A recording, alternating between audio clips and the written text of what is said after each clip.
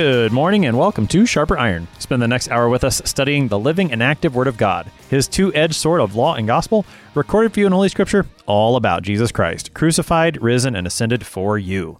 Thanks for tuning in this morning here on Worldwide KFUO, Christ for you, anytime, anywhere. I'm your host, Pastor Timothy Apple of Grace Lutheran Church in Smithville, Texas.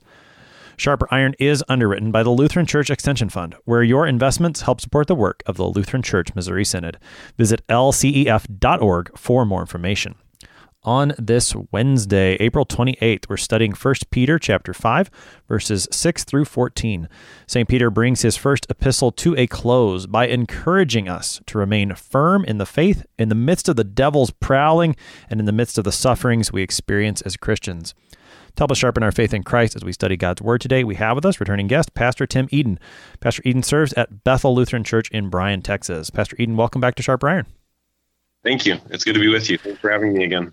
As we get started this morning, let's talk a little context. We're at the very end of this epistle. The whole rest of the epistle stands before us. What do we need to remember going into this text here at the end? The biggest thing that comes to my mind is the theme, the thread almost that has been throughout First Peter, and that is that context of suffering. Clearly, the Apostle Peter is writing to people who are dealing with sufferings of one kind or another, and it's a wonderful blessing that he speaks generally enough that it's easy for us to include ourselves in whatever suffering we may be experiencing. And so then as we get to the final verses, his final exhortations, you might say, it's still with that same context of suffering as he touches on a few things and encourages us in a few ways, and even provides some comfort along with that. You were mentioning to me before we started recording that this was a book that you turned to in the opening days of the pandemic to use in devotions for your congregation. How did that go? I mean, just from your pastoral experience with the book, was it an appropriate book for that time, and what made it so? Because I'm guessing the answer is yes. Yeah, it was one of those things where, as I imagine for most of us pastors, when COVID hit, when pandemic hit, it was like, okay, ministry is different. What do we do? And for me in my role here, a large part of what I do is visitation. And so that almost went to nothing, especially when things were really locked down. And so I tried to think, okay, what can I do here to stay connected to people as much as possible? So I started doing a little daily video thing on Facebook, and wanted to just walk through a chapter to put God's word on my mind regularly, because I know I was needing this, and my people's minds. And so for some reason, First Peter came to my mind to do that.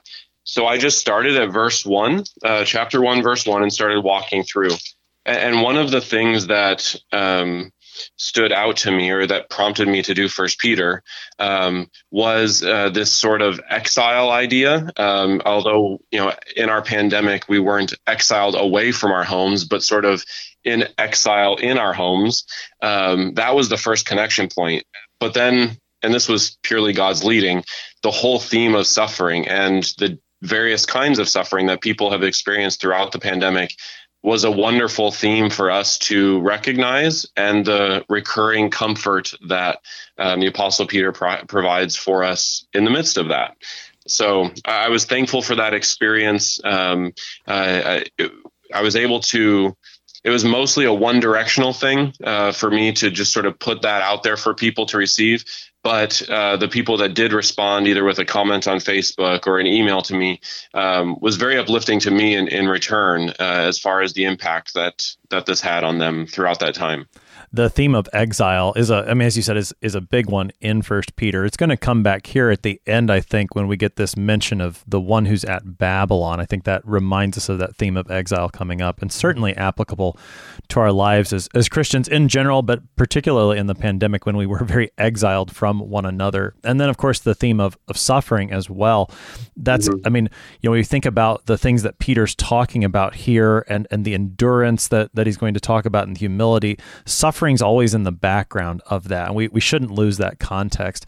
Right here at the very beginning of our text, we're going to hear Peter say, humble yourselves, which is, of course, the theme he just left off with in the previous text when he was talking about how pastors and people live together as a part of the church. It's with humility toward each other. And now he's really going to broaden that, not just humility to each other, but humility in our entire lives before God. So again, he's going to bring this epistle to a marvelous conclusion here. Any more introductory comments before we get started? The only other thought as you were talking even is just that, again, it's easy for us, I believe, to then consider our own suffering and what that may be.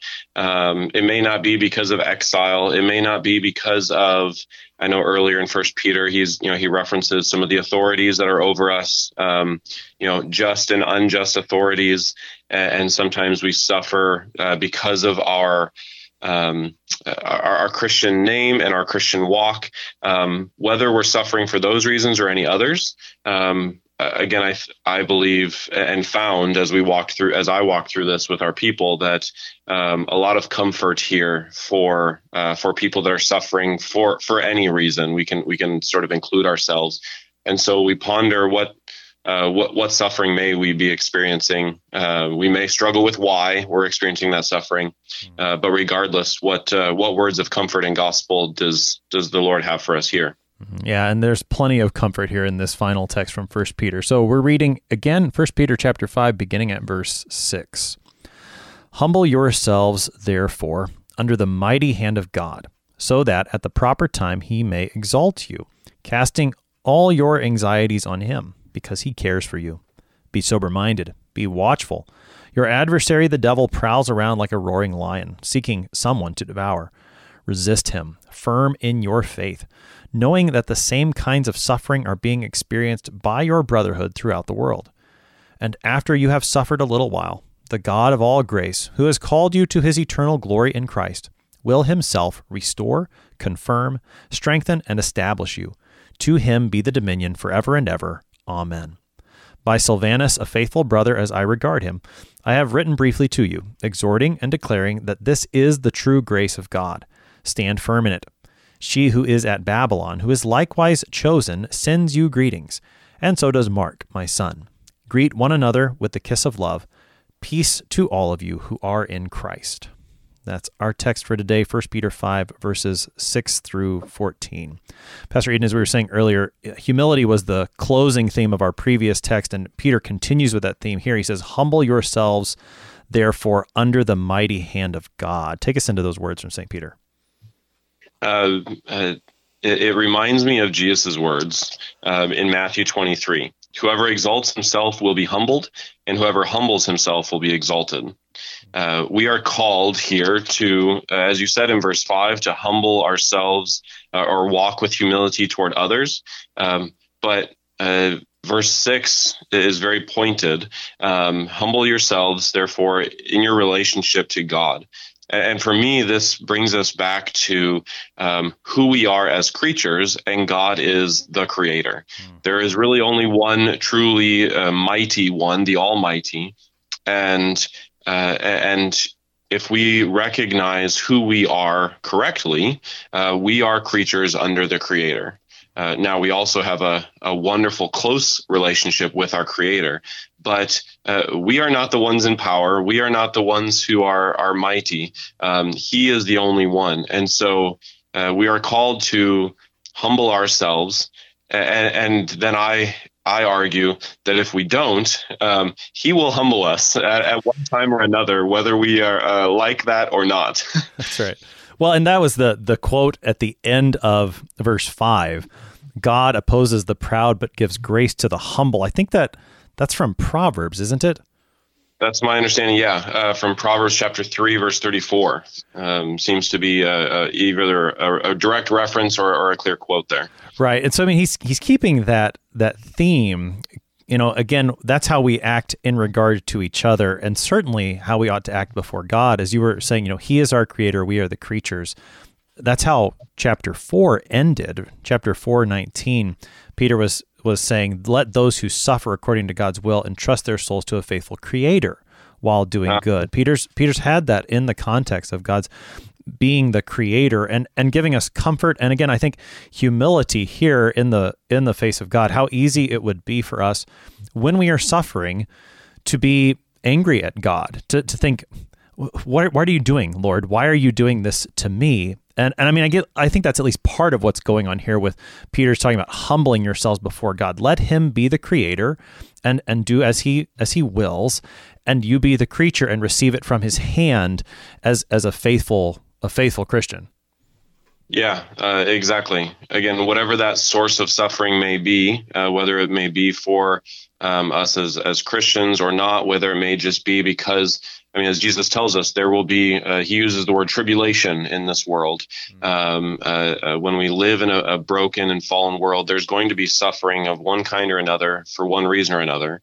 Ultimately, our God, our Almighty God, is allowing us to and suffer in those ways. But when we recognize our relationship to him as the creature, then we also see in the rest of that verse 6, the second half, that he also is the one who has the power, the ability, and I would even say the will to exalt us, but at the proper time. And this brings to mind another challenging point for us, and that is timing, God's timing compared to our timing. Elaborate on that a little bit. Why is that challenging, and how does God bring us his word to comfort us in the midst of that? We often, myself included here, we often have a certain way that we think things should go, or a certain timeline for things to transpire, and whether we learn this from experience or from God's word teaching us, that rarely is the case. Again, because we are simply creatures. We only see what we can see. We only have the purview of what is around us.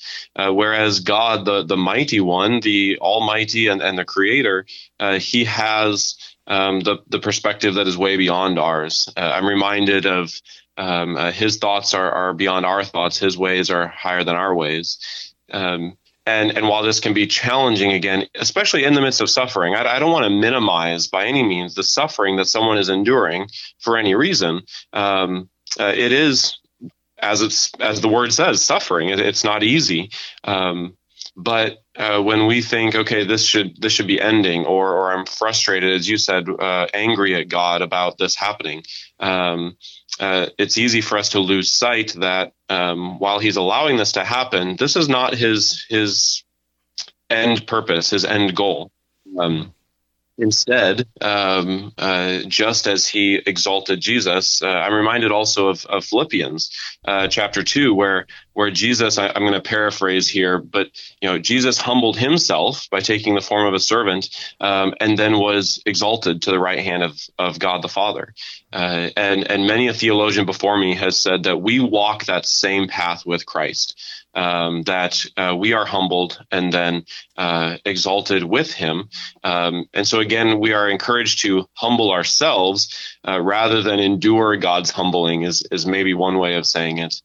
So that the Father, which is truly his desire, is to exalt us with his Son at the proper time. Just as Christ was raised at the proper time, we will be exalted at the proper time, whether that's an earthly exaltation in a sense or an eternal one. And that's another point we can touch on in a second.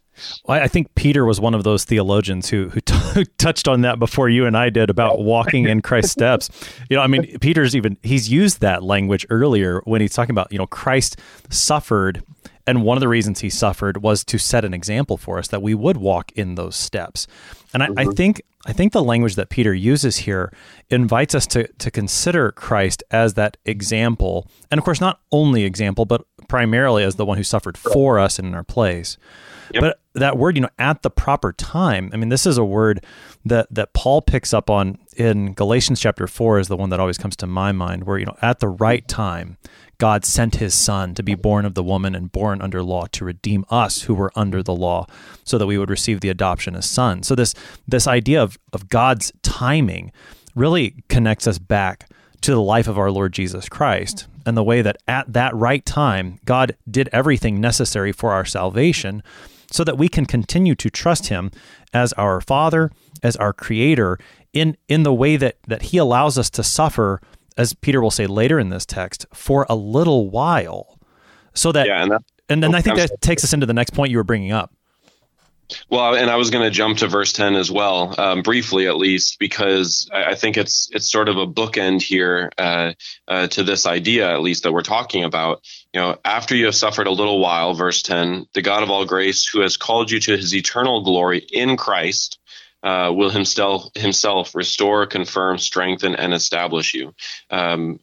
He will, in Christ, exalt us, but this may happen here on this earth. Our suffering may be for a time here on this earth, and then we will be, restored, confirmed, strengthened, and established in an earthly sense. So whether that's someone dealing with physical pain and suffering, cancer, or anything else like that, there are many a time where God brings healing here and now on this earth in this time. But there are some times, even using that same example of suffering, where in this earthly life, that seems to be the end for that person. Their life ends in suffering and pain. But that doesn't mean that God has forsaken his promise to exalt that person, because in Christ we have a much greater and eternal promise, the eternal glory in Christ that we will see when Christ returns. And that pain, that suffering will certainly be done away with, and we experience a resurrected body and eternal joy with him in his presence. Those words, a little while, there in verse 10, go all the way back to the very beginning of Peter's epistle, where he talked about suffering trials right now for a little while, and not to minimize the suffering we experience as Christians in this life, which may seem to be very long. But it is always a comfort, I think, when the apostles do this in the New Testament, because Paul does the same thing. And even Jesus talks this way in the Gospels about how the disciples will have sorrow for a little while, but then they'll see him again. That the scriptures remind us of God's eternal perspective, that the suffering that we endure as Christians right now, it's difficult, they are trials, but it is for a little while when we compare it to that. I think this is the way Paul talks, an eternal weight of glory that's ours in Christ. And it's such a, in the midst of that suffering, not to minimize it, but to strengthen us to endure under it. I think that eternal perspective is just so helpful. It is. And this is where, we see throughout the scriptures, the wonderful gospel promises that God gives us, the promise of that future.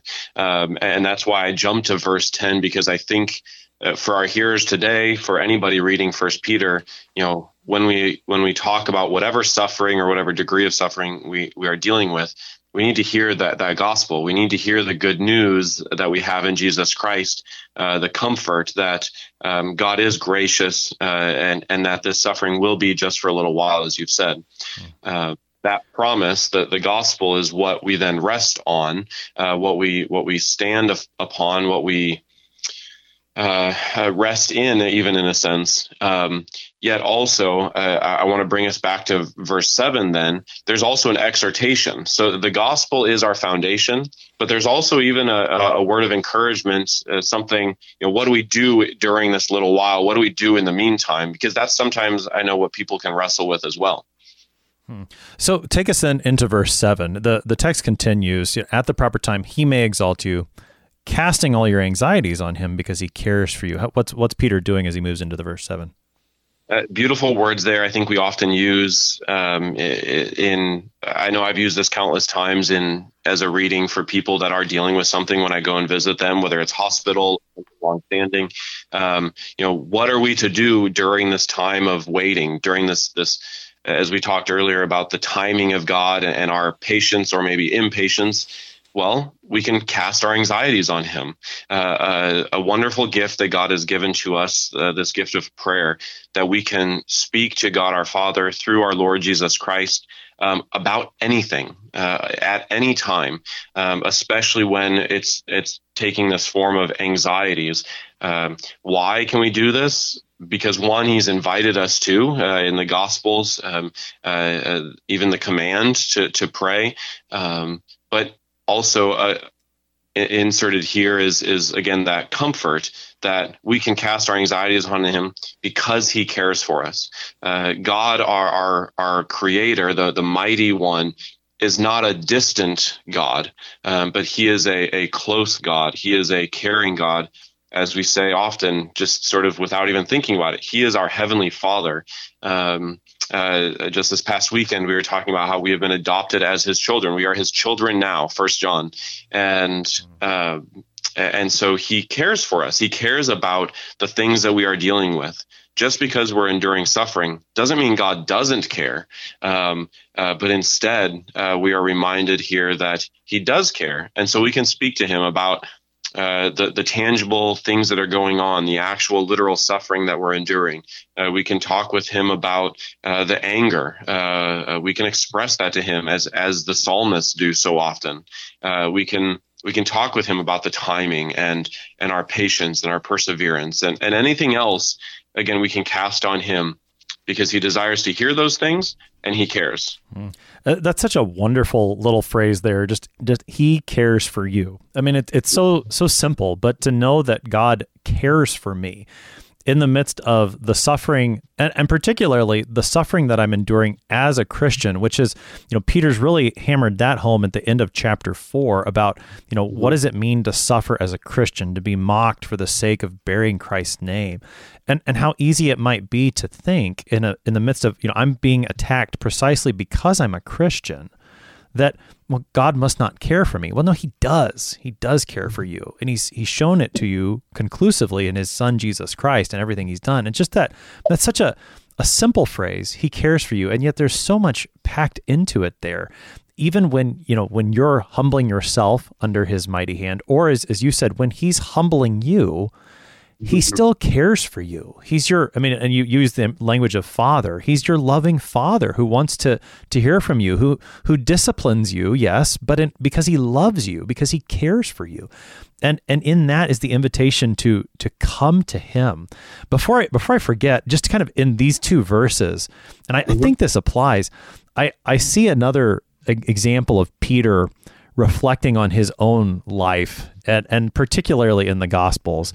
I mean, when he talks about humble yourselves under the mighty hand of God, and you think about Peter in the Gospels, humility is not usually the word that comes to mind. and I mean, I think, particularly here, as you were talking about where if you don't humble yourself, God will. I'm reminded of that encounter that Jesus and Peter have on Maundy Thursday, where Jesus tells the disciples, you're all going to fall away tonight. And Peter says, if I have to die with you, I'm not going to deny you. And Jesus says, well, you're actually going to deny me 3 times. And then, of course, he does. But then, at the end of John, Jesus restores Peter. And I think in that way, I think Peter, he really stands as example number 1 of everything that he's saying right here, of what it means to humble yourself, and then to let the Lord restore you as the one who cares for you. I think when you look at Peter's life, particularly those events on Maundy, Thursday, and then after our Lord's resurrection, you just see this in flesh and blood. Yeah, excellent. Very well said. I agree with you completely, and especially as you bring in the Peter's own narrative as well. I hadn't thought of that, and that's an excellent point. And the simplicity, but the depth of those words, he cares for you. Well said. Yeah. Well, and then of course, what do you do then? You cast your anxieties on him because he cares for you. As you said, this is something that I think is very helpful for any Christian under any circumstance, to cast your anxieties on him. Because he cares for you, and because he can do something about it. And I think that's, that was another thing I wanted to bring out, and maybe you could say a little bit more. It seems like maybe there's a bit of a contrast, but they go hand in hand. In verse 6, Peter talks about the mighty hand of God. What does he use that mighty hand to do? He uses it to care for you here in verse 7. It's just such a wonderful thing. Yeah, great thought. It is the mighty hand of God that raised Christ on the 3rd day. What else is he not able to do? Is maybe one way of putting it. Whatever is going on in your life, whatever suffering you're enduring, whatever challenge you're experiencing, God is fully able to to bring healing, to relieve the suffering, the pain. He is the one who is able to change your circumstances. And again, this often then causes us as his creatures, as his children, to wrestle with the unanswerable questions. Well, why has God not done A, B, or C for me? Or why has God allowed, E and D for me? But that's a part of why we cast our anxieties on him. It's one thing, I'll contrast it with this. It's one thing for us to talk to a brother or sister in Christ. A great thing for us to do. It's one thing for us to go to a pastor and talk about our situation and ask for prayer and consolation. A wonderful thing to do. We can vent till the cows come home, but God is the only one who is actually able to change our circumstances and bring us from our low estate to an exalted place in Christ. And so while we are surely encouraged to do these other things, to bear one another's burdens, that's all in the context of prayer and conversation with God himself as well. And I think that's even, again, to the bookend in verse 10 and 11, to him be the dominion forever and ever. Amen. He is the one. He is the only one who has dominion over the whole earth and all things. And that's a comforting thing for us because we're on his side. We're in his family. He is the powerful one that, as we know through his promises and through Christ's own resurrection, he will exalt us. He will bring us out of that suffering, either here on this earth or when Christ returns. And so cast all your cares on him. You're listening to Sharper Iron here on KFUO, talking 1 Peter chapter 5 with Pastor Tim Eden. Take a short break, but we'll be right back. Please stick around.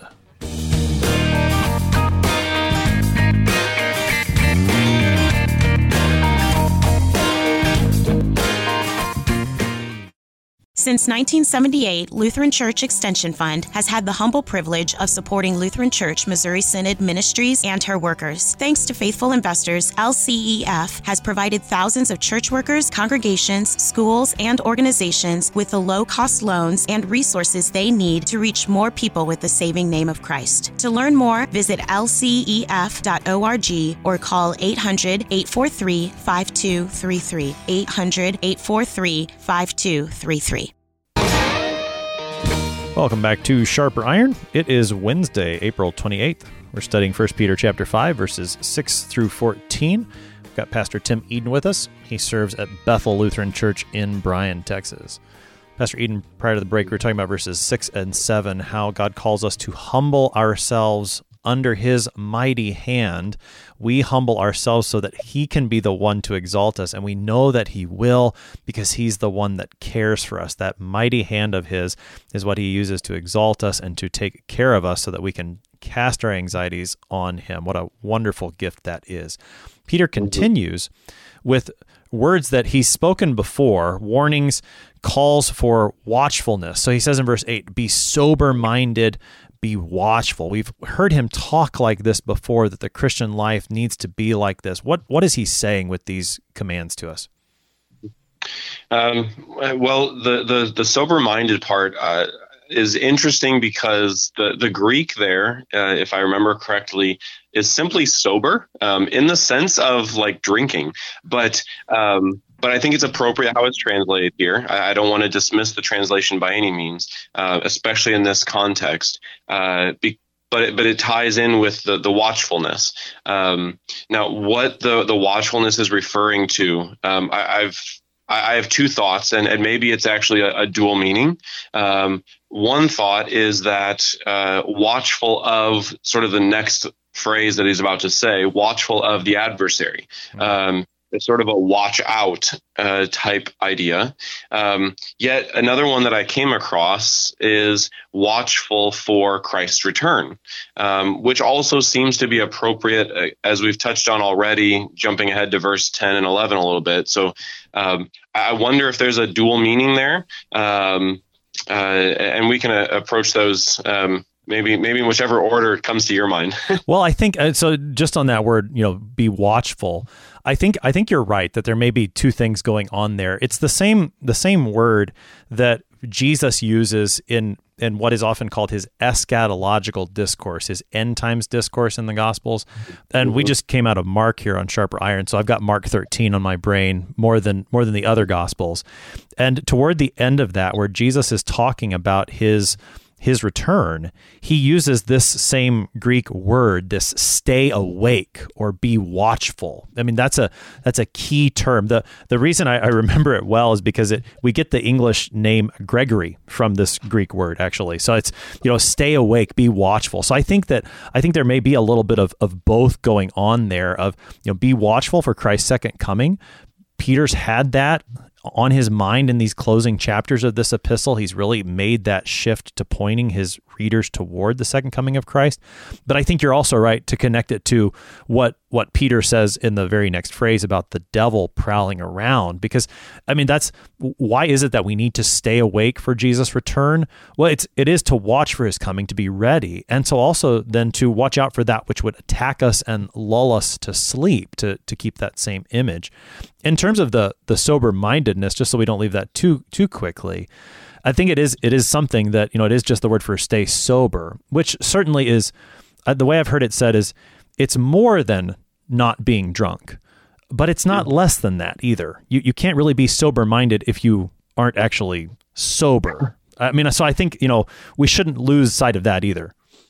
Yeah, even recalling 1 Peter 1, as you mentioned, this word was used earlier in verse 13. Therefore, preparing your minds for action and being sober-minded. That's the translation there. It explicitly references the mind. So again, the translation is very appropriate.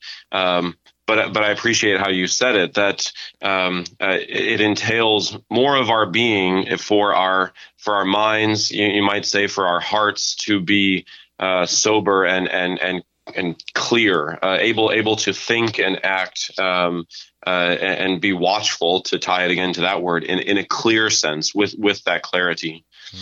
Right. And I love that. Back to 113 was on my mind as well, because the image there as well, with girding the loins of your minds is how, I mean, so, it's just this idea of being ready, being sober-minded. This has been a theme for Peter all along, and he's really, drawing some of that together here, as particularly he mentions the enemy that attacks us. He says, your adversary, the devil, prowls around like a roaring lion, seeking someone to devour. Take us into the image that Peter uses here with this roaring lion.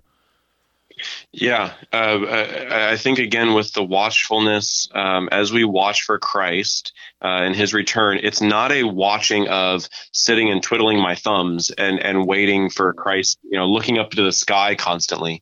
I think of even I'm going slightly off track here, sorry, but I think again of the apostles at the Ascension. Yes, that's right.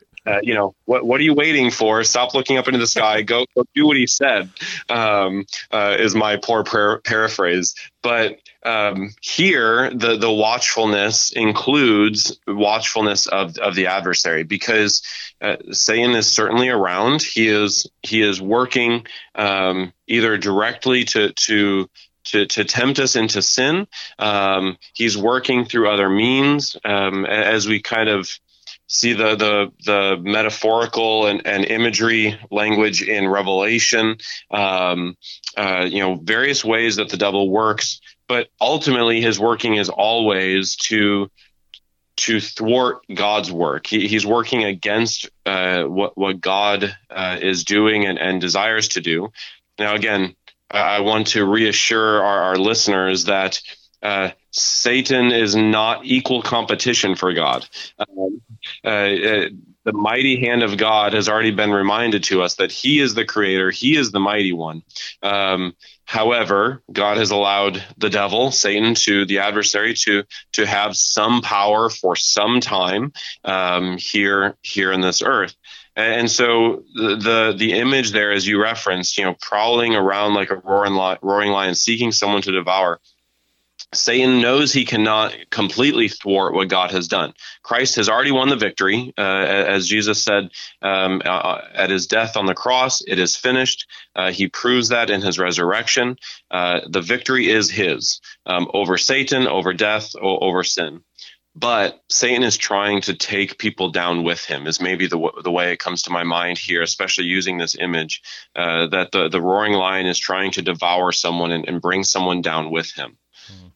Right. And that's a helpful reminder to keep this in context. We've got the mighty hand of God and his eternal dominion coming up again in verse 11. So this isn't a battle between two equals, but we would be very mistaken if we were to minimize the power that Satan has. Thinking about the way that Jesus does speak in the Gospels, he calls Satan the strong man. He uses that image of someone coming in to rob the strong man. What do you have to have? You have to have a stronger man to come in and bind him first. And Jesus is the stronger man who has done that already. Satan has been defeated, but he still does prowl around as one who is very, very strong. Luther, in his hymn, A Mighty Fortress, says at the end of the first stanza, on earth is not his equal. So, and then he says, with might of ours cannot be done. So this is not a battle you and I can win on our own.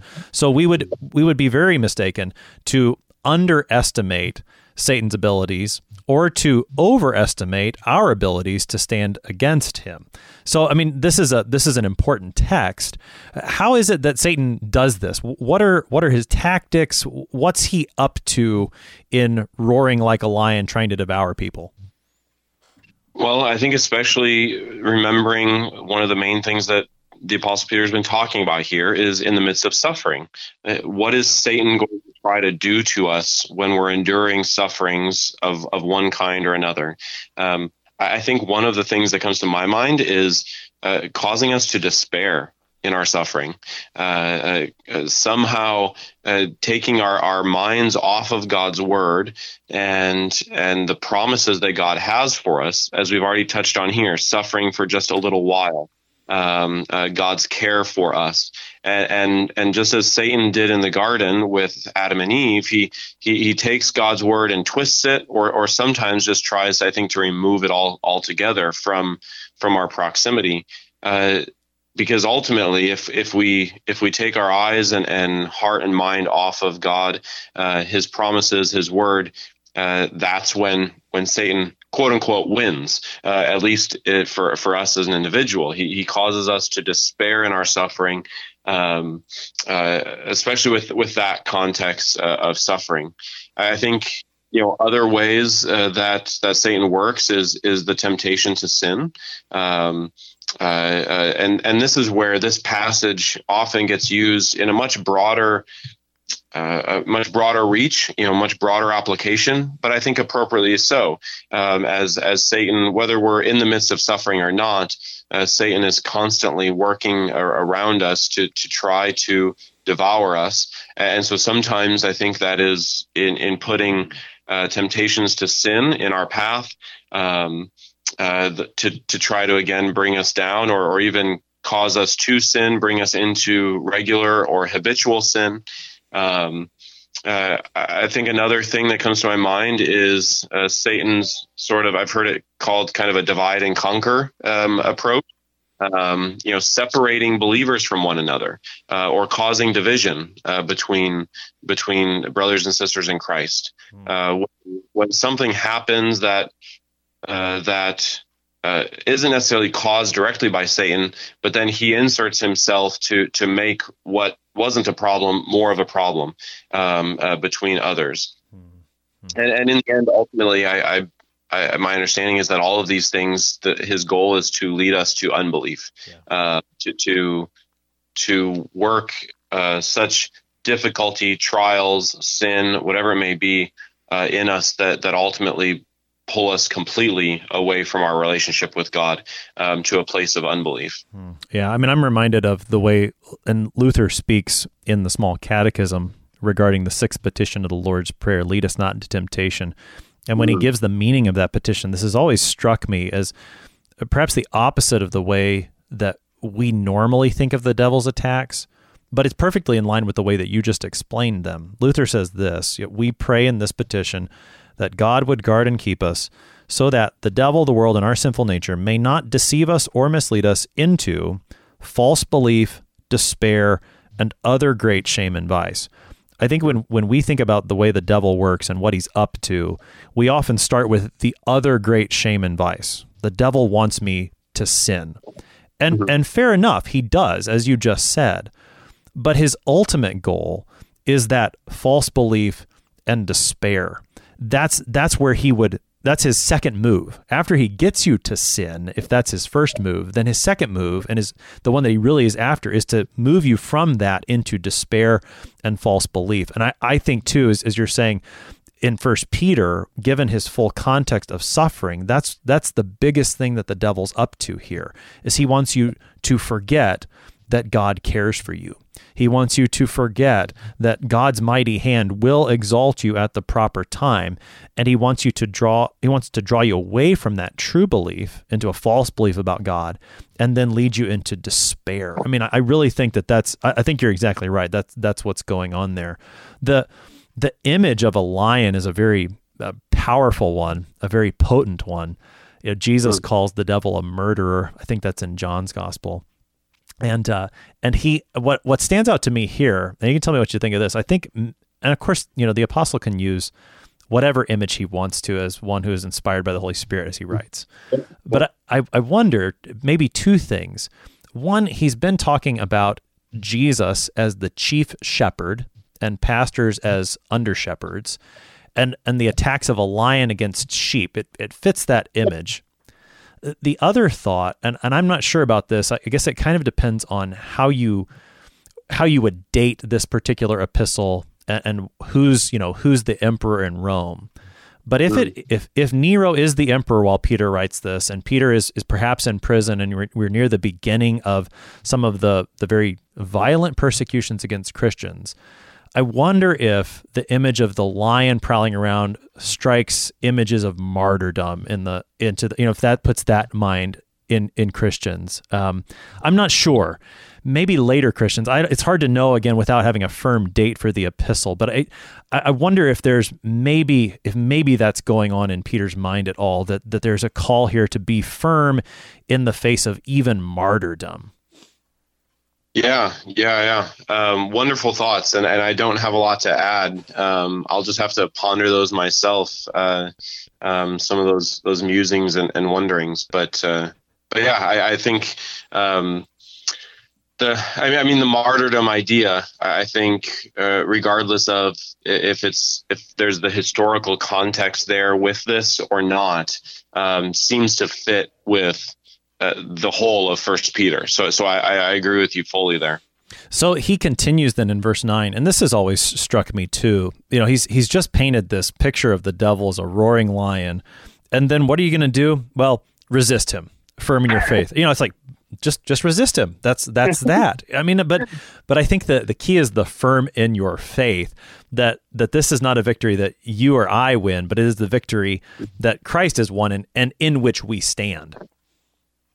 Yeah. It does seem sort of almost flippant there by the Apostle Peter as some simple task, but I agree. The emphasis on our faith and the object of our faith, Christ, His work. Again, the context being in these specific verses, the mighty hand of God who can and will provide for us, and I had another thought and it just escaped me, so you'll have to pardon me. No, it's okay. So I think the rest of the verse really plays into some of the things we've talked about, because as Peter said, resist him firm in your faith, particularly object of your faith, as you said. And then he adds this, knowing that the same kinds of suffering are being experienced by your brotherhood throughout the world. You mentioned this earlier as we were talking about, casting our anxieties on God. Ultimately, He's the one who bears those anxieties, who cares for us, but we don't do it alone. And I mean, so I think, you've got that dual comfort that you've got God as the one who cares for your anxieties, and He has given you to be a part of His church, who is also suffering with you and who also, bears you up under these burdens that you have. And, as you were talking earlier about, you go to a fellow Christian and they pray with you, or you go to your pastor and he prays with you. That's kind of the point, is that you go to that Christian not because the Christian has any particular might, but so that together you would both go and take your anxieties and needs to God. So there's a great comfort here to, we're not alone in the suffering. Yeah. It's funny, we use that phrase, misery loves company. There seems to be a little bit of truth to that, not just resting in our misery, but as you said, where we direct that, casting our anxieties on God. But to know that we're not in the boat alone, in and of itself, that has some level of, oh, okay. I'm not the only one dealing with this. It shifts our perspective, I think, sometimes just to hear those words in verse 9. It takes us. Maybe this is what it does for us. I think it takes us out of our potential for self-centeredness. Luther's language about curved in on ourselves. When we hear that other people are suffering just like we are, it takes our eyes or picks our head up a little bit, and we say, oh, it's not just me dealing with dealing with this. It takes us away from the woe is me idea. Now, hopefully it doesn't stay there again, because just for me to be suffering and you to be suffering, well, that doesn't really give us much hope. But at least it takes us away from the real deep despair of I'm the only one suffering these things. And it brings us out a little bit to know that you are as well. And then together, bearing one another's burdens, and pointed again by God's word to Christ and his promises, there we are brought, in a fuller sense out of our depths, you might say. Well, and I think, suffering then together as the church also reminds us of what Peter said in the previous chapter about, rejoicing and the way he phrases, when you share in Christ's sufferings, or when you fellowship in Christ's sufferings, so that, I suffer as an individual Christian and so do you, but we do so together as the body of Christ with Christ himself. And again, there's the comfort. There's the joy in the midst of the suffering, is to know that I'm not alone, not only in the sense of, the entire church, but with the church's head, Jesus Christ. He's the one who's suffered with me, and he suffered for me. And then I think that really ties into the way Peter, makes conclusion here of this little section into this doxology. And we've talked about this a little bit. This suffering that we have, like Christ's, is a little while. And it is through that suffering, through the cross of Christ, that God brought him into eternal glory, into resurrection, and that's where we're headed as well. And I think so, knowing all of that and having that faith gives us comfort to endure in the midst of this suffering that we have in this life right now. Yeah, great point. That again, it's not just our suffering, but sharing in Christ. That's an excellent point and reminder for us. Christ has suffered. I think of more in the temptation language, but he knows what we have been through. He himself has been tempted in every way like us. A slightly different language than the suffering language, but I think a parallel can be made there. That yes, Christ has suffered. He knows. Well, to use my language earlier, he's in the boat with us too. That's right. Or maybe we're in his boat is a better way of saying it. But regardless, he has suffered, but that wasn't the end. And it's not the end for us either. In him, suffering leads to exaltation, to use the language in verse 6, because of Christ's resurrection and exaltation. That's the promise for us too. After a little while, the timing we wrestle with, but we can resist the devil. We can stand firm in our faith, knowing that this is not the end, but the end is much better for what God has in store for us. Yeah, and as Peter concludes this little section again in verse 10, and he says, that God will himself restore, confirm, strengthen, establish you. You get those 4 verbs, one after the other, boom, boom, boom. I'm reminded of the way he started this epistle about how grace and peace will be multiplied to you, that God he gives his gifts overabundantly in this life and in the next to sustain us.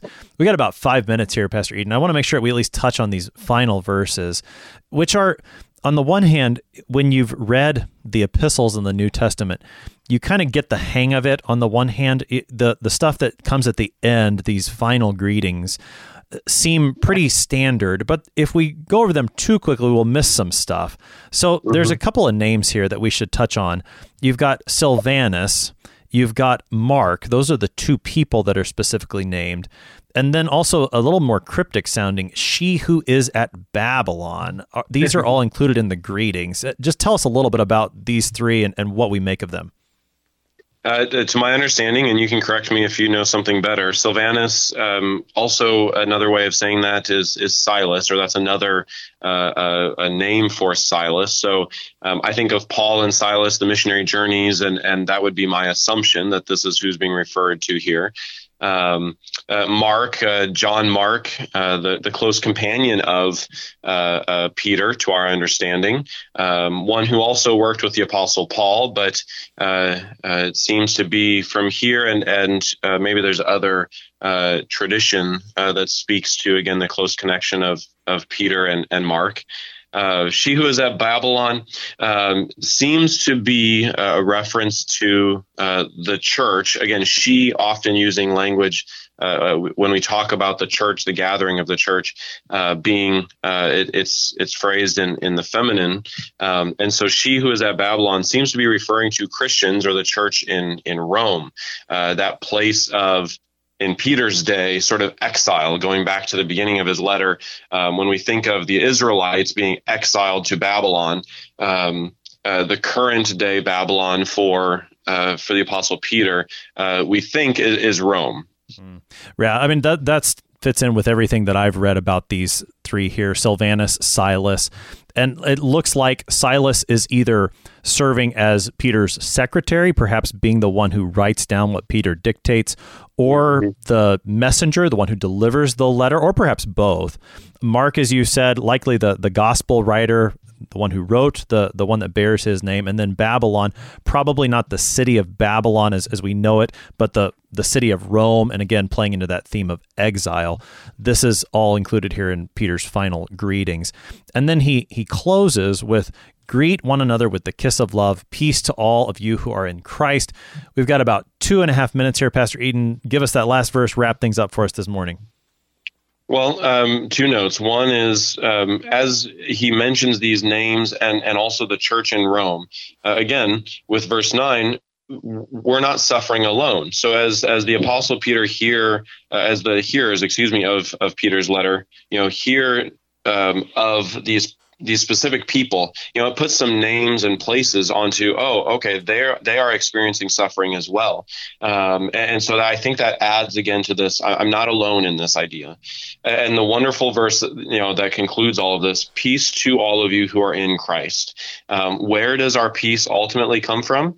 It doesn't come from even relief from suffering. That's not our peace. Our peace isn't in something earthly or temporal. Our peace is in Christ. He is the one who suffered, as you said earlier, for us and suffers with us. And it is in him that we have the victory over Satan, the victory over death. It is in him that ultimately we have eternal glory in his presence when he comes again. And so it is in him that we have peace, even in the midst of our sufferings here today. Pastor Tim Eden serves at Bethel Lutheran Church in Bryan, Texas, helping us this morning with 1 Peter chapter 5, verses 6 to 14. Pastor Eden, thanks for being our guest today. Thank you so much. It was my pleasure.